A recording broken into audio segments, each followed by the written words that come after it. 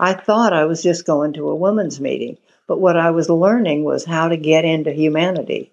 And in the beginning, I thought I was just taking care of business.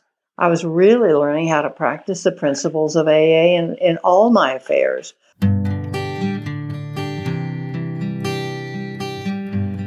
Well, hello, friends of Bill W. and other friends. You have landed on Sober Speak.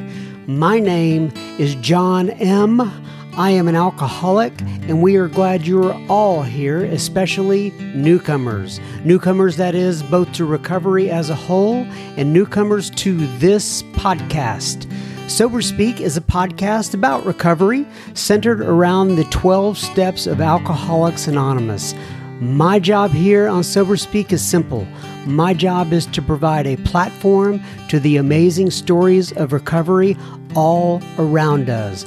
Consider Sober Speak, if you will, your meeting between meetings. Please remember, we do not speak for AA or any 12-step community. We represent only ourselves. We are here to share our experience, strength, and hope with those who wish to come along for the ride. Take what you want and leave the rest at the curb for the trash man to pick up. Live from Studio AA, deep in the heart of Texas, that was the voice of Rena that you heard at the beginning of this here episode number 276, and you're going to hear so much more from Rena in un momento, but first things first, this episode is being brought to you by Brad and Jim and Sherry. What, you may ask, did Brad and Jim and Sherry do? Well, they went to our little website, www.soberspeak.com, clicked on the little yellow donate tab, and they made a contribution. So thank you so much, Brad and Jim and Sherry. This here episode is coming right out to Ewan's. All right, I saw something in the super secret Facebook group this week that I liked, and I'm going to go ahead and read that. And this was posted by Steve. Steve is one of our several, what I call daily reflections guys. Steve is one of these guys. He goes in there just about every day, I think. He posts something in there. It's a quote from the big book, and then he follows it up with some commentary. So this is what Steve posted. It said, this is a quote from page 58 of the big book of Alcoholics Anonymous. If you have decided you want what we have and are willing to go to any length to get it, then you are ready to take certain steps. Page 58. And then Steve follows it up with the commentary. It says, two big ifs. A decision and the willingness to do the work. Neither were easy for me, he said. The first required in my mind and spirit a leap of faith, a clear and certain choice to trust in a process I didn't understand, in a higher power I understood even less. Sure, the reality of the unmanageability of my life seems like it should have made for an easy choice, but it still was not so easy to trade the known for the unknown. Good way to put that, Steve.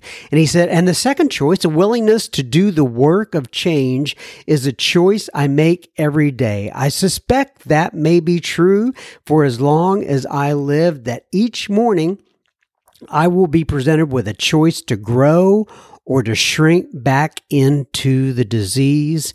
And he always ends it with this: help one, save two, happy Thursday. Very well put. And I'm going to read that from the big book one more time, what Steve put in here to start out the quote. It says, page 58, if you have decided, if you want what we have and are willing to go to any length to get it, then you are ready to take certain steps. Thank you, Steve, for putting that in there. Now, on to our featured guest of the week. Not Weiss. I don't even know what a Weiss is. We are presenting here Miss Rena K. And this episode is entitled "You're Sober Now what? And I believe that Rena's actually working on penning a book by the same title, but nonetheless, it says, You're Sober Now What? Rena has been sober since, get this, 1975. Yes, 1975. That is 47 years sober, and she is an incredible AA treasure. She resides in Punta Gorda, Florida. I hope I pronounced that correctly. We talk about a lot of things here. We talk about Captain Kangaroo. I believe that is the first time Captain Kangaroo has ever come up on Sober Speak. We talk about what happens after getting sober by the title of the episode. I'm sure you could figure that out. Rena talks about AA history, the traditions and utilizing them in one's daily life, the concept of unity, and she talks about repetition in AA and how one learns through that repetition. And we discuss so much more with Rena. All right, everybody, buckle up. Enjoy this one. Without further ado, I present to you Rena K. And guess what? We will have plenty of listener feedback at the end of this here episode. Enjoy, Rena. Okay, everybody. So today we're sitting here. I've really been looking forward to this particular interview. We're sitting here with Rena. So Rena, first of all, I'm going to go ahead and let you introduce yourself and then give your sobriety date and then tell people where you live in this great land of ours, if you will, please. Okay. Thank you. I am an alcoholic. That's the most important thing. My name is Rena. I guess that's secondary. My sobriety date is October 16th, 1975. And I live in a little tiny town called Punta Gorda, Florida, which nobody's heard of, and we like it that way. It's on the Gulf. And the AA here is outstanding. I have a most wonderful home group called the Eye Opener. And I would not have moved here if the AA had been anything but outstanding. Okay, so a couple things. First, right off the bat, 75, that is quite a long time, 1975. Do the math for me. How many years has that been? 47. Wow, Rena. 47 years. All right, so we'll talk about that in a second. And then your home group is called the Eye Opener. Does that mean it's a morning meeting? 8 a.m. Right every morning. Does it start early, like 7 o'clock? 8 o'clock. 8 o'clock. That's still enough of an eye opener there. So I was referred to you, but I believe, I'm sorry. I'm thinking off the top of my head, it was Karen, right? Do you sponsor Karen? Uh-huh. Yeah. So Karen just had nothing but wonderful things to say about you. As you know, she's there. I think she's in the Tampa area. Is that right? Yes, she is. Yeah. So Karen referred me over to you. And like I said, I've been looking really forward to this. In fact, we were talking a little bit before we started. You said you are similar to how Bob B shares. What do you discuss that with me? What do you mean by that? I don't just tell my story. I've listened to it enough times that I could do it in my sleep. But the most important thing about Alcoholics Anonymous to me is the transitions we make, the transformations. And from the person that came into AA to the person I am today and the person that I was the second day I was in AA and growing all the time ever since. That's what I talk about. Not just the nuts and bolts, First I did this, then I did that.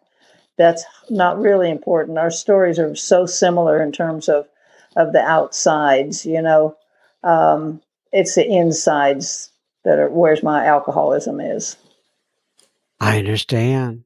And I want to go ahead and say this on the beginning as well. First of all, we were talking about how you'd never done a podcast before. You've told your story umpteen million times. However, you thought that it was kind of interesting that for this, you didn't have to get all dressed up or gussied up. It's funny on Zoom, you put on a nice top and you do your hair, the makeup, and you can still be in your shorts and flip-flops. I live in Florida, right?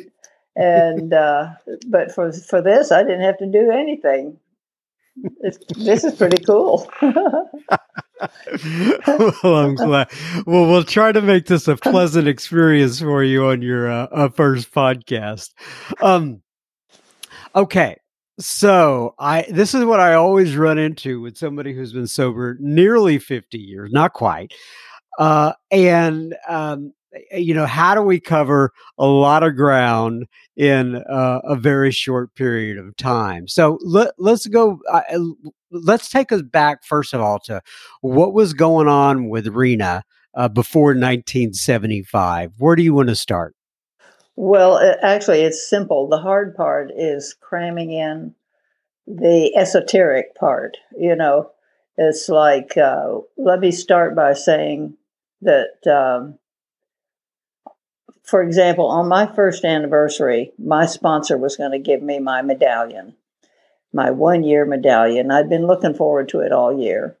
And we stood at that podium, and she was speaking about me, and I'm standing there all puffed up, with ego and false humility. And here's what she said: Rena, you've spent 1 whole year learning how to not drink alcohol. You can spend the rest of your life learning how to be sober. And she was right. And that's my story. The backstory is that I really believe that my alcoholism is inside of me. It took alcohol to ignite it. I know that there are people probably that go their whole lives without ever picking up a drink, and they can't be called alcoholic, but they have the ism. And I have that ism, and I had it ever since I was a little kid. I was born into a military family, and we moved all the time, and I had a mother and a father and a sister and a brother, and they were all happy doing this. They moved all the time. We moved all the time. I hated my life. As a little kid, I hated my life. I was sullen and withdrawn. I was socially inept. I didn't belong. The usual things. I had all of the isms. Didn't fit in. Felt like, I was just born the wrong time. And as a result, I got into reading, which was my first addiction. I used to think I read to escape, but I read really about families. When I look back, families that played together, worked together, loved each other, the John Boy kind of syndrome. And I was looking for a sense of belonging always. I had this yearning from a little kid. And what happened for me was when I was 7 and my little brother was 5, he died very suddenly and tragically, and our whole world changed. My parents never mentioned his name again, to us anyway. And Wow. it filled me with I was already self-centered, and it filled me with such terror that I couldn't even begin to fathom it. And so I completely got into my own self-reliance. I'm the only one that's going to take care of me. I had no idea what kind of power people had that could kill a kid, with no explanation. And I made up my own rules about how the world was, and I lived by them until I came into AA. And they were completely screwed up. I viewed the world as a hostile place, and I reacted So, accordingly. do you mind if I ask how your little brother died? He drowned. He was 5 years old, and we were living in Seal Beach, California. And he was told not to go to the ocean by himself. 5 years old. He went and he got pulled into the undertow and drowned. And all I remember about it is a policeman coming to the door. Wow, what a way to start out there. Okay, so your brother drowns. It's tragic for the family. However, he's not mentioned. Did you find that strange at the time? No, they didn't talk about anything.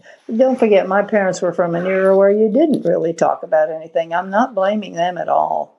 They did what was right for them at the time according to what they knew. And that was what they did in those days, apparently, was just somebody dies, you don't talk about them anymore. Later on, my little sister died of a brain tumor. And never mentioned the first thing my parents did was change her room into a library. She was 13 years old. And that was just the way things, well, at least in my family, that's how they were done. But my whole thing is, it's my perception that's the problem. And I perceived all of this in a way that was very, very scary and unhealthy. Okay, so your childhood had a couple of tragedies there. And then when did alcohol and or drugs or whatever was going on with you start to get introduced into the picture? Well, I was a late bloomer.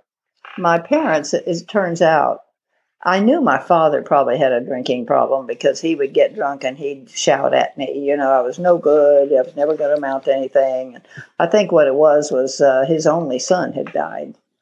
And so he drank and he yelled. And my mother, I really believe she died the day my brother died because she just was kind of withdrawn completely. And she had this disapproval attitude. No matter what I did, it was never going to be enough. And as a result, I didn't really see alcohol as being very positive. I didn't want to have anything to do with it, really.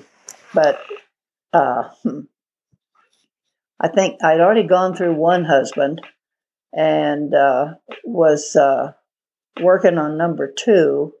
Well, how old were you when you married the first one? I was 18. And I think here's another big turning point for me that I've hesitated about talking about it on a podcast, but I need to because it's a pivotal part of my story. I was supposed to grow up, go to college, get married, have 3.5 children, join the junior league, and learn to play bridge and become a grandmother. That was my life plan according to my parents. I did it all backwards. I went to high school.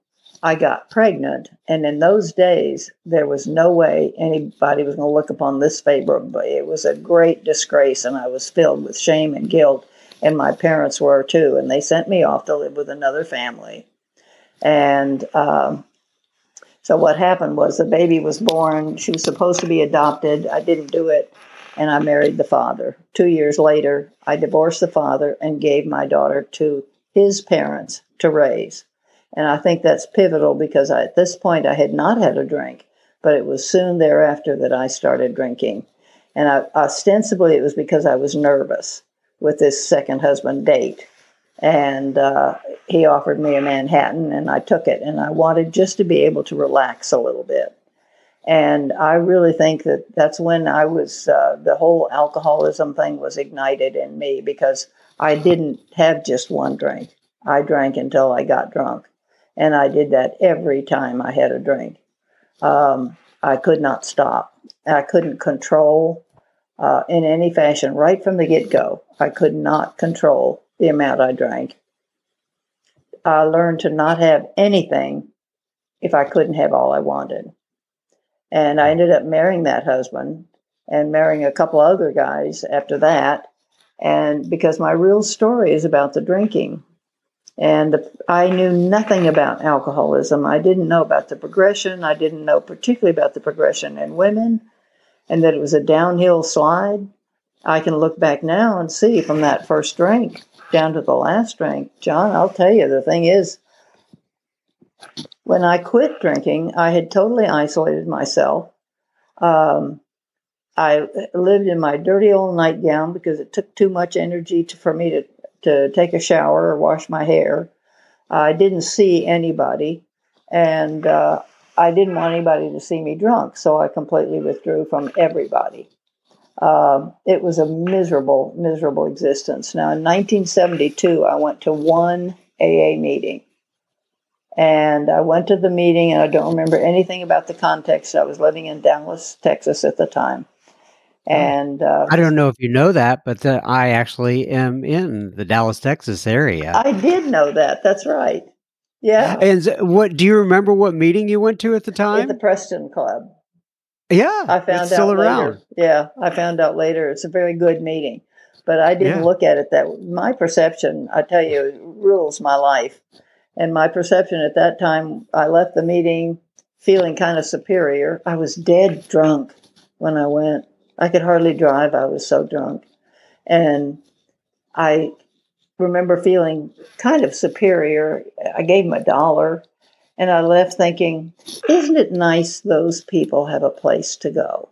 I can do this on my own because I'm totally self-reliant. I've got every power in me to do this.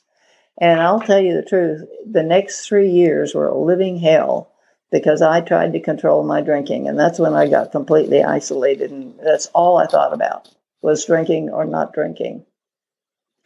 And it was bad. It was 24/7, And I did things like, I learned that if I had a glass of scotch first thing in the morning when I woke up or came to, then I didn't throw up. And so I would get my glass of scotch. And in those days, we didn't have cable. We had 3 channels. We had that went off at night. Well, they came on in the morning, and I had a choice of 2 channels at that point. One, I could watch the farm news, or I could watch Captain Kangaroo. And I would sit there with my glass of scotch watching Captain Kangaroo. I still love that man. He was a great friend. These were my contacts. These were my people, And if it hadn't been for an absolute miracle, I never would have gotten sober. I would have died. In those days, when I would try quitting drinking every once in a while during that 3-year period, and I learned I had to put myself in a hospital to do so because I'd go into convulsions. I'd have seizures. I was a really low bottom drunk. And so another thing I want to ask you about, you were talking about in those days, in 1972, 1973, 1974, 1975, all throughout that era, I would imagine there weren't many women alcoholics that were in the room. Am I right? There weren't. Now, this is my perception that I was the only woman and that they were all men. It may have been true. Mm-hmm. Yeah, there couldn't have been too many. Okay, so I took you off track there. So now you're going to you went to that meeting, and then you went back out for a little while, and then take me past that, Rena. Well, I never ever got sober, and I decided AA obviously was not for me, and I had all the bewilderments. I was restless, irritable, and discontented, and I as a matter of fact. I moved from Dallas the next day. I was afraid these people were going to come after me. And so I told you I looked at the world as a hostile place. And I packed my car at night and I drove to Florida. And that's how I got to Florida the first time. Did you know where you were going? No, just headed east. I had lived in California for many years and I'd lived all over the world, actually. But I kept on heading east. And I ended up in Florida. But the drinking was just so, it was surreal, my life. It was totally surreal. I was so full of self-pity. I was so lonely. And I had all of the, self-pity thing going on. The judgments that I made about the world were formed when I was less than 7 years old, and I really believe I had every character defect firmly in place by the time I was 7. And when I got to AA, they were the same ones that I chose when I was 7 years old, when my brother died. And, they don't call childhood the formative years for nothing. It's hard work being a kid. You got to figure out the world, right? Right. And I tell you what, when I got sober, and as I say, I've got to tell you about my miracle. I was not doing anything that day. I was just another day. And there was I remember a glass of scotch on the bedside table, and it was left over from the night before. Thank God I hadn't put a cigarette out in it. And I was going to drink it when the phone rang. The phone never rang because I had isolated myself from my family, from any friend I might have ever had. And it was a woman that did not know me. She'd gotten my number by mistake. I had no clue who she was. And she had 6 years in Alcoholics Anonymous. And for some reason, we started talking. And here's a kicker. This is what makes AA work. I've been to psychiatrists through the years trying to figure out why people didn't treat me the way I should be treated, and why these men particularly just didn't do right. But the psychiatrist always started out by saying, "Tell me about yourself." This woman did not do that. She said, "Let me tell you about me." And she told me about her drinking. She told me about the shame and the guilt she felt. And she told me about her recovery in AA. And that night she said, "Rena, you've gone 12 hours without a drink of alcohol. You can go another 12 hours and you'll have one day." And that's how we do it in AA, one day at a time. She said, "I suggest you get on your knees and you ask God for help to stay away from a drink tonight." And out of my mouth, because I was honest, I said, "Oh, I can't do that. I don't believe in God." And there was this long pause. And she said, "Then you lose." And I didn't want to lose. I already was a loser, and I did not want to lose the only human being I'd ever made real contact with. The first person ever I made a connection with in my whole life.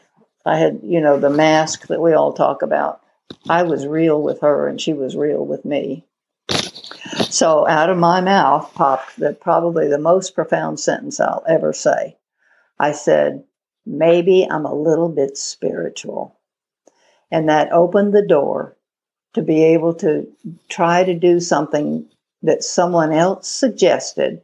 It wasn't the great I am coming up with a plan.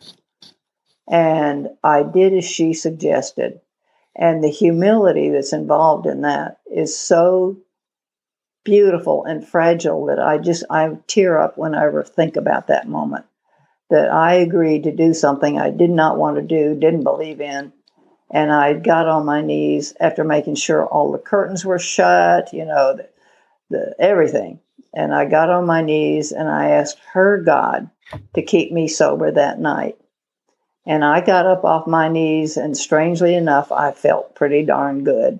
I should have been going into convulsions or DTs or something by now because I hadn't had a drink. Instead, I went to my bed and I lay down and I went to sleep for the first time. I had a real sleep, first time in years. And I woke up the next morning and I was so excited. I called her and I said, I've got 24 hours. It's been a whole day. I didn't drink last night. And she said, "Oh, Rena, congratulations. That's wonderful." She said, "Welcome to AA. You are now a card-carrying member of Alcoholics Anonymous." She said, "Welcome home." Oh, And that was the beginning. wow. That was So the now beginning. you got your card. You're a card-carrying member. Yeah. So I've got my card and started going to meetings and ended up realizing that my shyness was only it's a manifestation of my self-centeredness. When I look at it that way, it's a whole different ballgame than being shy. Being shy kind of means, you got to accommodate me because I'm shy. Being self-centered means stop thinking about yourself. Rena, go over and find a woman that looks like she's as nervous as you are and say hi to her and see what happens. And I started doing things like that. I got a sponsor. The first sponsor that I got, they said, get a sponsor. And I didn't know what that meant, but they said, find some woman that has what you want. So I found a woman that had a lot of money because I was broke at that time, totally broke. And they said, no, including this lady said, "Oh, no, that's not exactly what we mean. Find a lady that has the kind of sobriety you want." And so I found the sponsor that I had for more than 40 years. And Tommy died in 2017. I still miss her, but I'll tell you what, I have another sponsor. I am not going to be the be all and the end all for me. I cannot be objective about me. I need So somebody. when somebody with 47 years is trying to find a sponsor, is one of your criteria is that they have more sobriety than No, you? Okay, gotcha. she has 10 years less than I have. Yeah, And, because it must be hard to find people with over 47 years sobriety. it really isn't, but most of them I know, they don't have what I want. And this girl does. She's got a spiritual program that is just wonderful. And I've known her for a long time. She's one of the speakers, and I met her at a conference. I'm a conference junkie. I either go to speak or I go to listen. Either one, I don't care. And I've known her for a long time. And when the time came, I knew exactly who I was going to ask. So I want to go back to okay, so you get sober, right? And obviously just from listening to the first part of what you discussed there, there's some wreckage to be dealt with. Oh yeah. In particular, I'm thinking about I think the daughter, uh, and maybe some of the husbands. So why don't you? I mean, you just pick what you want to tell me about I guess, the amends part, cleaning up the wreckage of your past. What happened during those years? Well, most of the men, were so transitory that I wasn't there. They weren't there. There was no amends to be made. And, but my daughter, you're absolutely right. I think a lot of my drinking had to do with that guilt. I've got to tell you that, in 72, before I went to this meeting, AA meeting, my mother was diagnosed with terminal cancer. And for some reason, and the only thing I can think of is that God had me do this, and it seemed like it was my idea, so I did it. I came to her house and I stayed with her until she died. And the only thing that God put this in my head too, I know. The only thing I thought of that would make her happy would be to see me and my daughter and her only grandchild in the same room. So I contacted Roger's parents, the father's parents, and arranged to have Nina come. They lived in Northern California. My parents lived in Southern California. And so I flew up and got Nina and brought her back down to be united with all of us. And it was the most amazing thing. I had been in denial about her for so long, John, that it was an amazing thing. And we started this kind of halting relationship. She was 13. I had not seen her for 11 years. And so we had this we didn't know what to do with each other, you know. The guilt that I had was just so enormous. I'm sure it kept me drinking for years. But the relationship that we established had one more abandonment to go through. And that is when I went back, my mother died, and I went back to Dallas. She stayed in California because she was 13 and in school, right? And we would see each other a little bit, but my drinking got so bad that I couldn't see her. I was too embarrassed.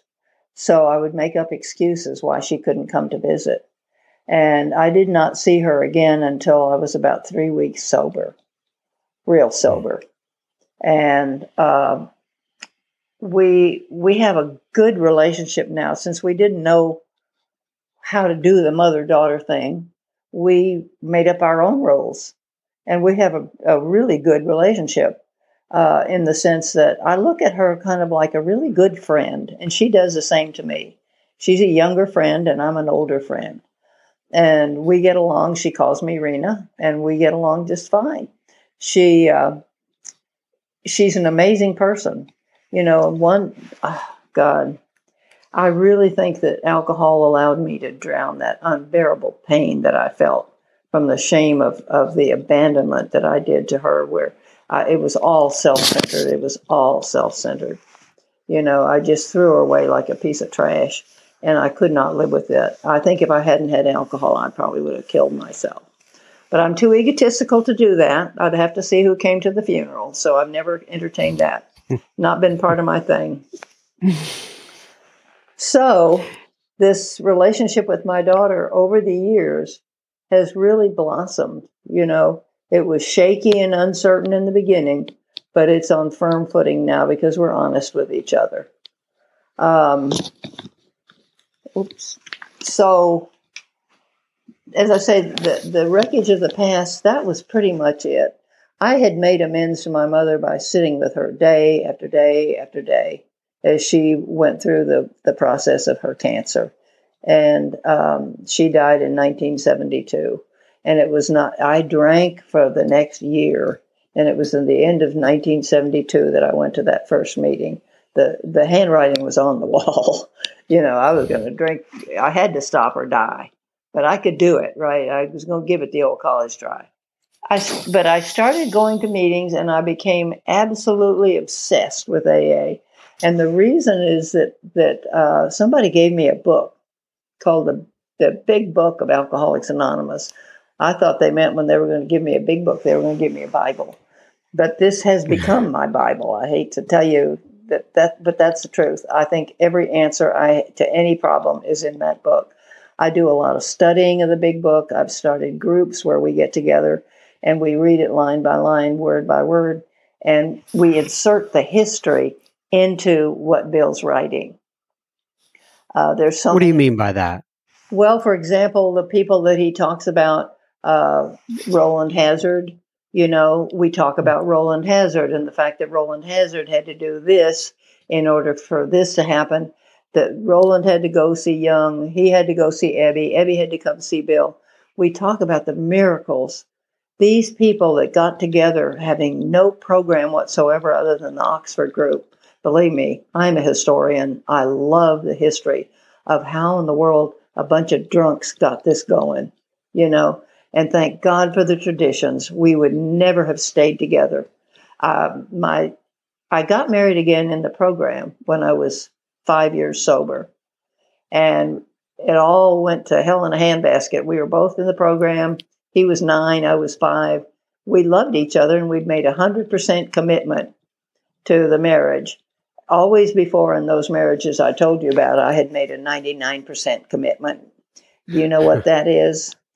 That's when you're dancing with the love of your life, looking over his shoulder to see if somebody better is coming along.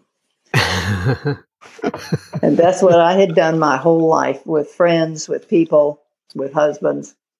But we'd made 100% commitment, and our sponsors, oh my God, we would never have made it without them. They put us on the traditions. We learned how to live the traditions in our daily lives. And that's where the emotional maturity comes from, the emotional sobriety. That we worked on our weird dependencies, the faulty dependencies that Bill talks about, Bill Wilson. And we worked on our own self-centeredness. We worked on being able to be equal in a relationship. And we worked primarily on unity. The concept of unity was so important. And the neatest part is I take this into every area of my life. I can be in the grocery store practicing the traditions. The traditions allow me to live comfortably in the world, and certainly it ended up with Bill and me having a very good, healthy, adult, grown-up relationship. So give me an example. When you say you work through traditions, I can see in the marriage through unity and such, but when you're working through traditions like in the grocery store and in your daily life, talk to me a little about that. I'm a great believer that each group is autonomous, and each person in the group is autonomous. They're their own person.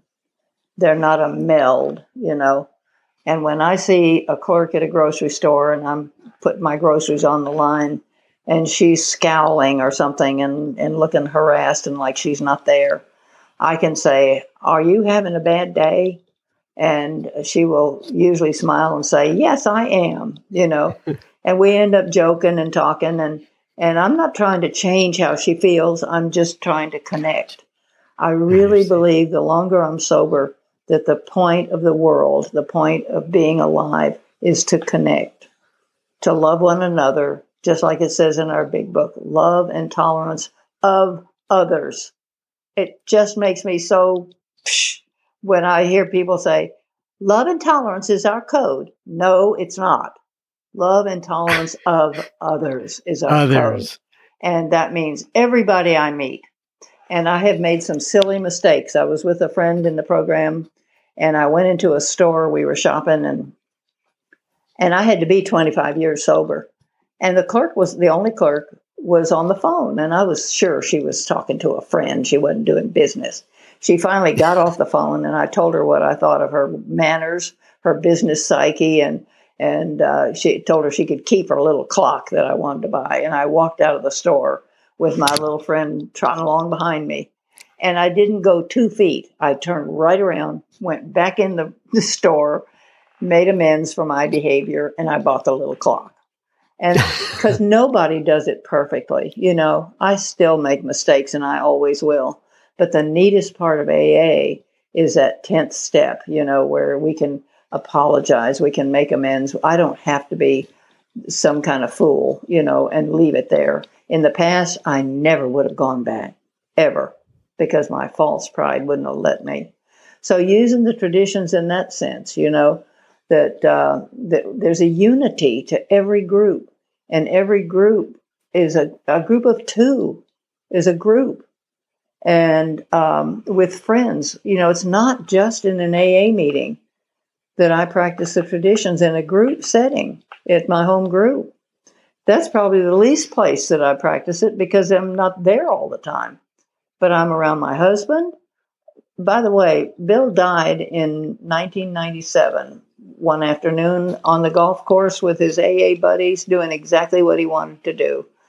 And I'll tell you what, the women in AA saved my sanity. All of AA held me up while I went through the shock and of his death. And the neatest thing is I would hear a woman say, well, I don't want to bother you, somebody I sponsored or not. And I would tell them the truth. You are not bothering me. The only time I'm not thinking about me is when I'm talking to you about you. I learned so much about how to be a good sponsor during that period of time. I think sponsorship is something I can talk about for hours, but I won't.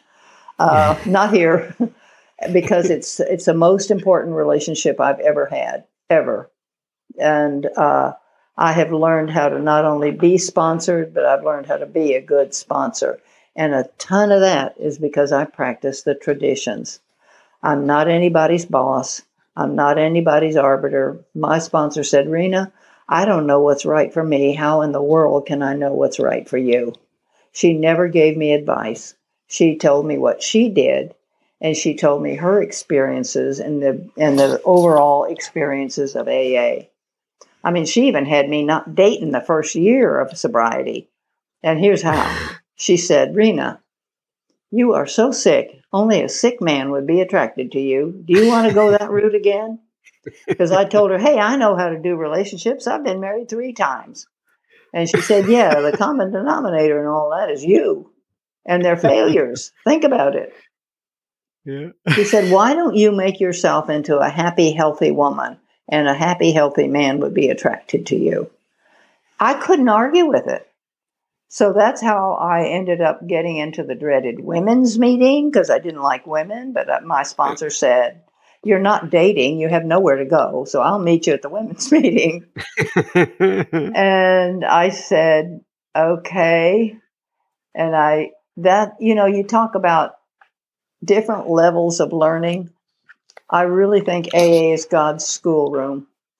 I thought I was just going to meetings, but what I was really learning in a safe environment was how to have healthy relationships with women. There was no hidden motives, no agendas, no nothing. I learned to see them as real people, not just cardboard cutouts on my stage where they're supposed to do what I say in order to make me happy and get me what I want. That's kind of the way I looked at the world. up until the time I came into AA and for some time after. But the women's meeting, week after week after week, taught me that I really did care about their kids. And I did care about the fact they got fired. And I did care that they wanted to go have ice cream after the meeting, which was a stopper right there because adults don't eat ice cream, do they?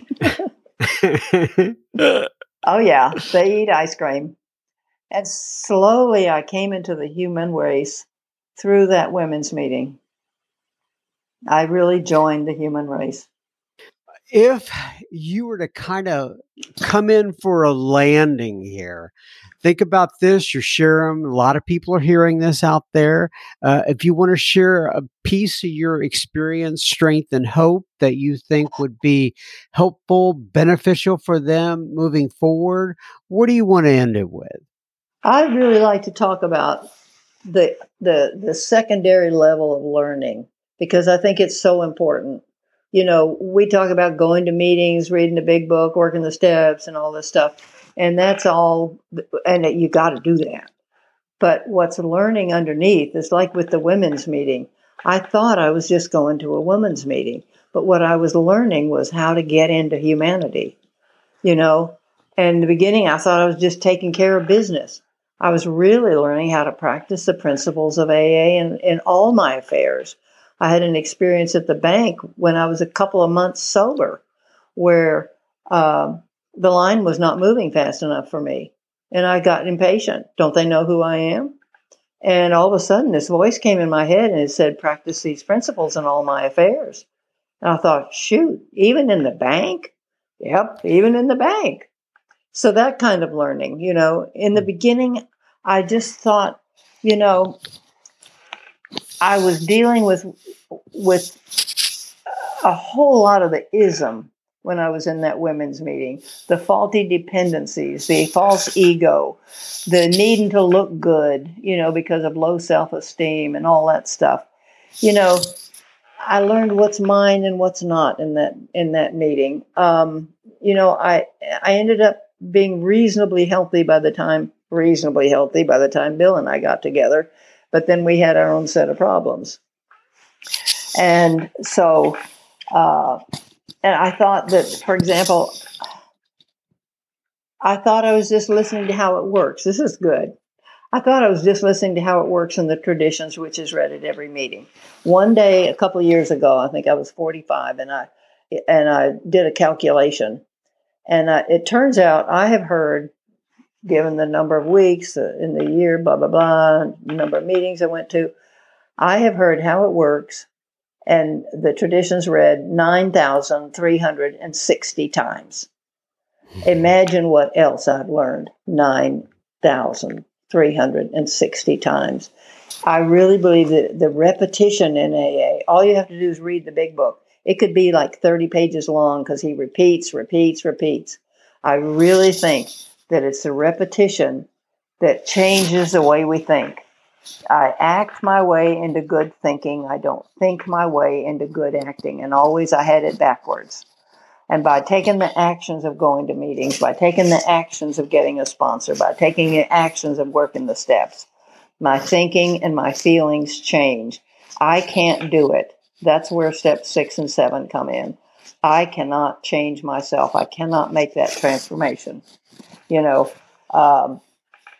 Only God can, or whatever, God as you understand him. I should have put that in all along, but God's just a word. It's a name for kind of an agreed upon concept, somebody that's not me. You know how I know the difference between God and me? He never thinks he's me. And this is true. So, and I thought, I really thought I was just saying my prayers. And I get on my knees and say my prayers, just like I did that very first night. But I was really learning how to become spiritually fit and to be of maximum service to God and those about me. And it turns out this is my way to happiness. I had chased happiness all my life on the outside, trying to fill something that was a void on the inside. Happiness is a byproduct. So, The whole program is based on taking the woman that I drank to get away from. I could not stand myself. Long before I abandoned my daughter, long before I started drinking, I hated myself and had to hide out, you know. And I don't have to hide out. Slowly, slowly, slowly. My sponsor said, we come in here like we're encased in ice. And slowly, as we work the steps and do the program and become real, the ice starts to melt. And we become who it was we were all along. I always belonged. I was always a good person as a little bitty kid. You know, I always had value. And I finally came to the realization, and that's where my humility comes in, or the concept of humility. I'm equal to everyone. I'm neither above or below. And nobody else is either above or below me. I have totally lost my fear of people. The promises of the ninth step certainly have come true. But I'll tell you what, the promises that are all through that book have come true. You know, I'm a free person. You know, I can let the God within me work without me. That's big for me. You know, when I choose to live by the principles of AA, I am free from the bondage of self. The first time I read that, it hit me like a ton of bricks because I knew that was true. I knew I was in bondage to myself. I just didn't know how. I'm still learning how, you know. And all I ever wanted to do was to be able to live comfortably in my own skin. And along the way, I've learned how to be comfortable and live in harmonious, comfortable relationships with you, with God, and with me. And what more is there? Yeah. I love it, Rena. You are correct. What more is there? And I can see why Karen thinks so highly of you as both an individual and a sponsor. I think you'd be a great sponsor. And so, man, I really have enjoyed our time together. This has been absolutely just refreshing for me. So I always end it with page 164 from the big book. And it says, abandon yourself to God as you understand God. Admit your faults to Him and to your fellows. Clear away the wreckage of your past. Give freely of what you find and join us. We shall be with you in the fellowship of the Spirit, and you will surely meet some of us, like me and Rena, as you trudge the road of happy destiny. May God bless you and keep you until then.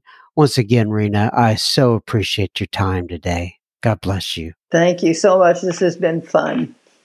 Good, wasn't it? So your first podcast turned out okay, huh? I guess. I don't know. I guess I'll find out. Oh, no. It turned out from a content perspective. I'm just wondering if you enjoyed it, but apparently you enjoyed it. I sure did. You asked really good questions. God bless you. All right, you take care, and I'll look forward to talking to you again soon. Thanks so much. Bye. One more time, thank you, Rena, for spending time with me. It was an absolute pleasure, and I'm sure the listeners are going to appreciate your experience, strength, and hope very, very much. Now, remember, folks, we do not want you sharing your disease, or do we want you sharing your gossip? But we would absolutely love for you to share this episode. If you could, take time to pause, hit that little share button on your device and share it with a friend or family member. That episode may be just what they need today.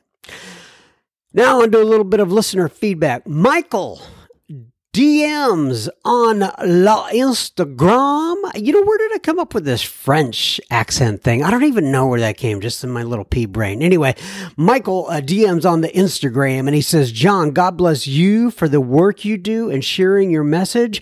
I just finished listening to Marina's episode, which is episode number 273. And he says, wow. Just wow. I don't remember ever crying and listening to another alcoholic story, but Marina's drove me to a blubbering mess.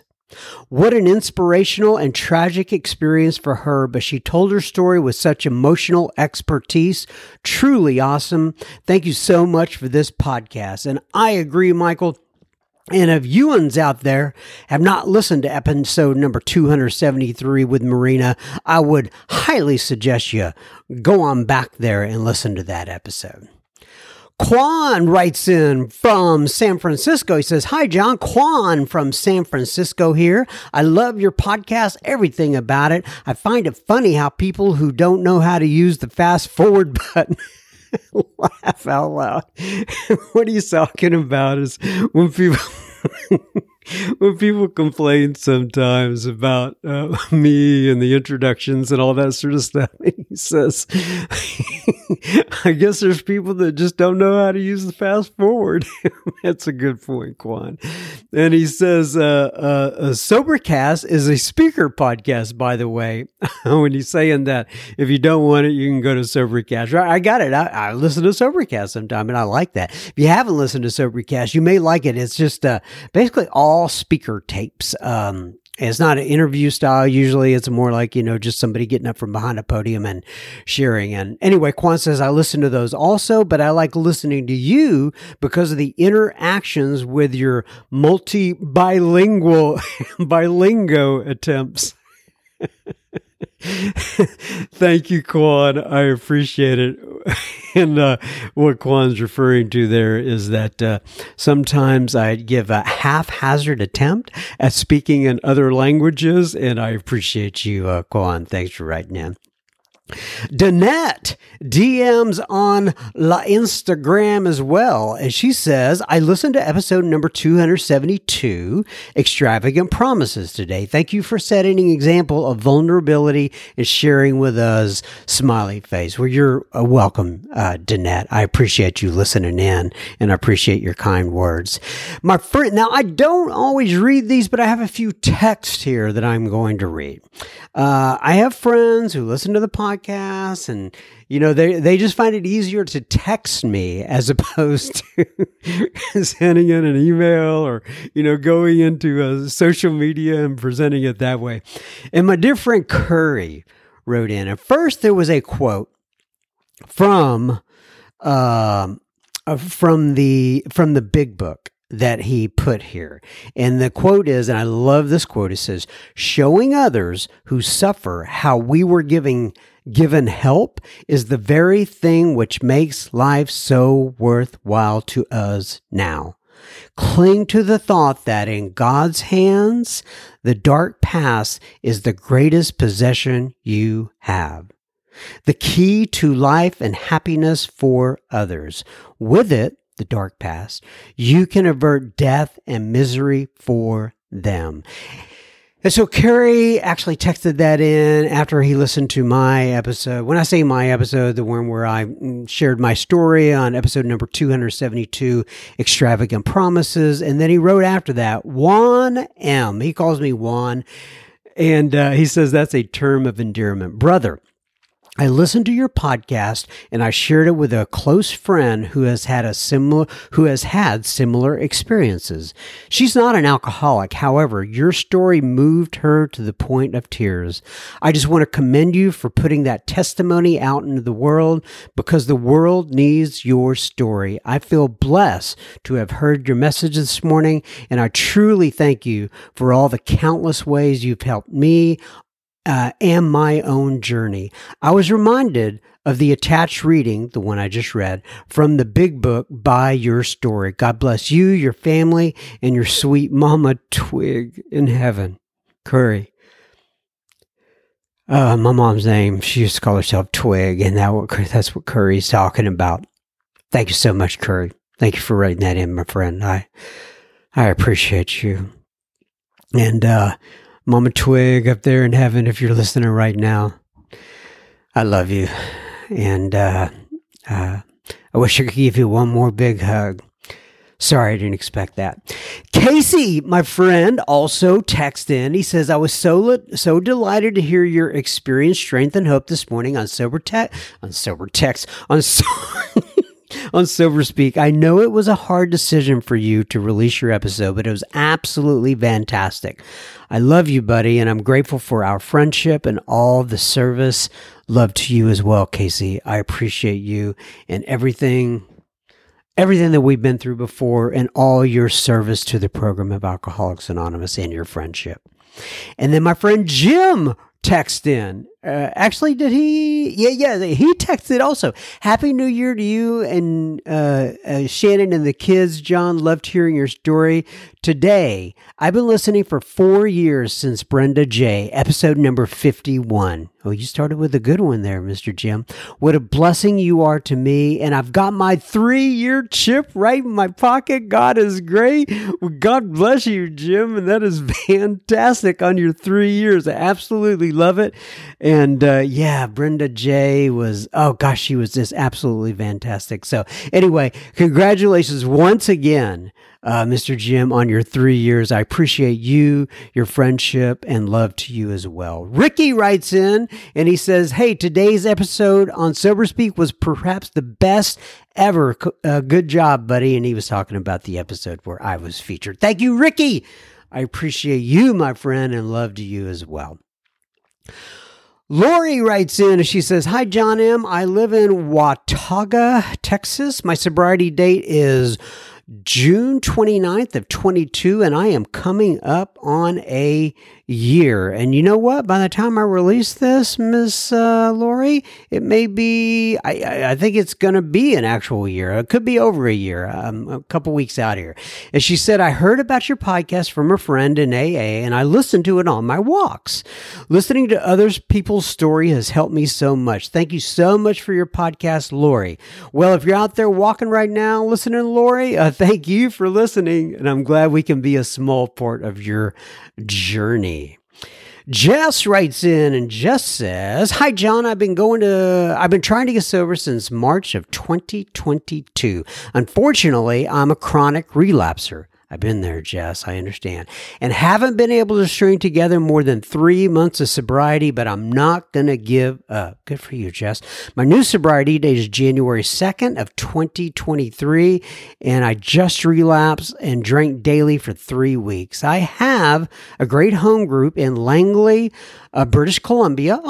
Great White North up there. And they promote a strong big book message. I am in a big book study as well and getting involved as much as I can with service work. I've been going back and listening to the top episodes. Oh, I think she's talking about, so she went to her website, and if you go to www.soberspeak.com, there is a tab across the top and it says top episodes. And what that means is top listened to episodes. But anyway, and I've listened to Reno John and Sarah G. And Sarah G, her episode about changing her sobriety date really hit home, as I've had to do that a few times. I also really enjoyed listening to episode number 272, where you, John M., shared your story. I am a mother of 2 who suffers from mental health and addiction issues, and I would be lying if I didn't say I was trying to keep my composure at work while listening to your episode. I was very moved. Thank you so much for promoting such a strong big book message in your episodes and find the humor in debauchery. Laugh or cry, right? She put a question mark. Yeah, debauchery. It's a good way to put it. She says, I choose to laugh, and I love that you do as well. I have tried other sobriety podcasts, and I have not found any with such a good, strong, step-based message and a caring host. You are really a good listener and keep things moving positive. I also really appreciate that you do not interrupt the episodes with ads. A small but thoughtful detail that it took me a few episodes to notice, but it really creates the feeling of being in a safe space. Thank you for all you do and for keeping me company at work. Jess. Well, Jess, if you're listening at work, thank you so much much for writing in. I appreciate you. Michael G writes in, and Michael says, "Hi, John and everyone at Sober Speak." So this is going out to the group here. He says, "I have been listening to your podcast since I relapsed after 2 years of sobriety, and I now have 18 months. I truly love your show and the work that you do. I have shared the links with the show to newcomers and old timers alike.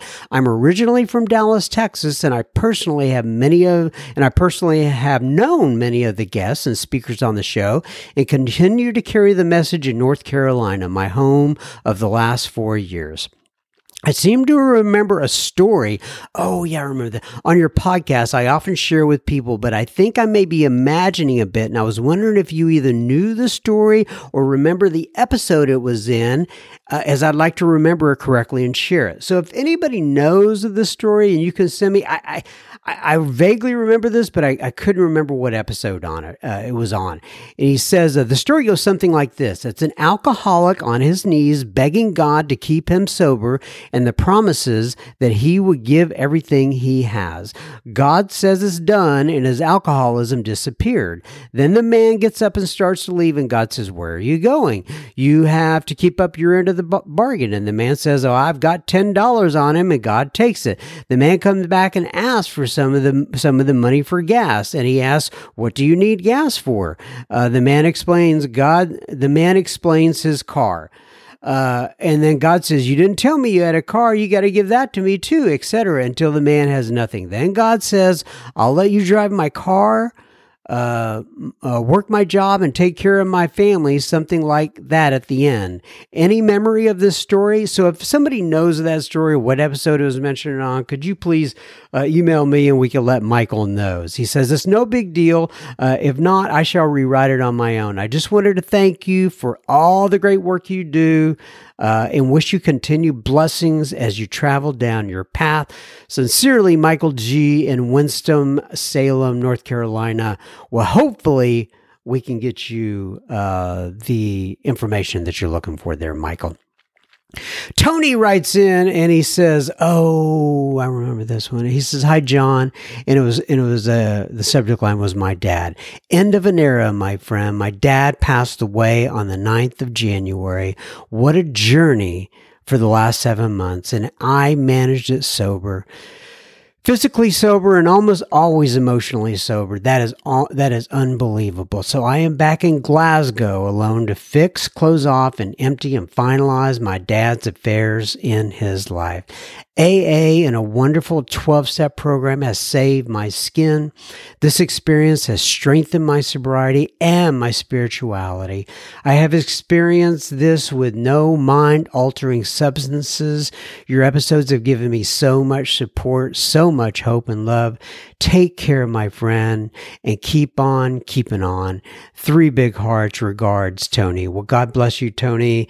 I'm sorry for your loss. I know I know you've sent in several emails about it. I'm just glad that we've been able to kind of document some of this as a audio diary, or not diary, but an autobiography, if you will, for you and your dad. And God bless you. And like Tony said there, I think the important part of that message is he's done it all sober, one step at a time, and with the program by his side. And God bless you, Tony.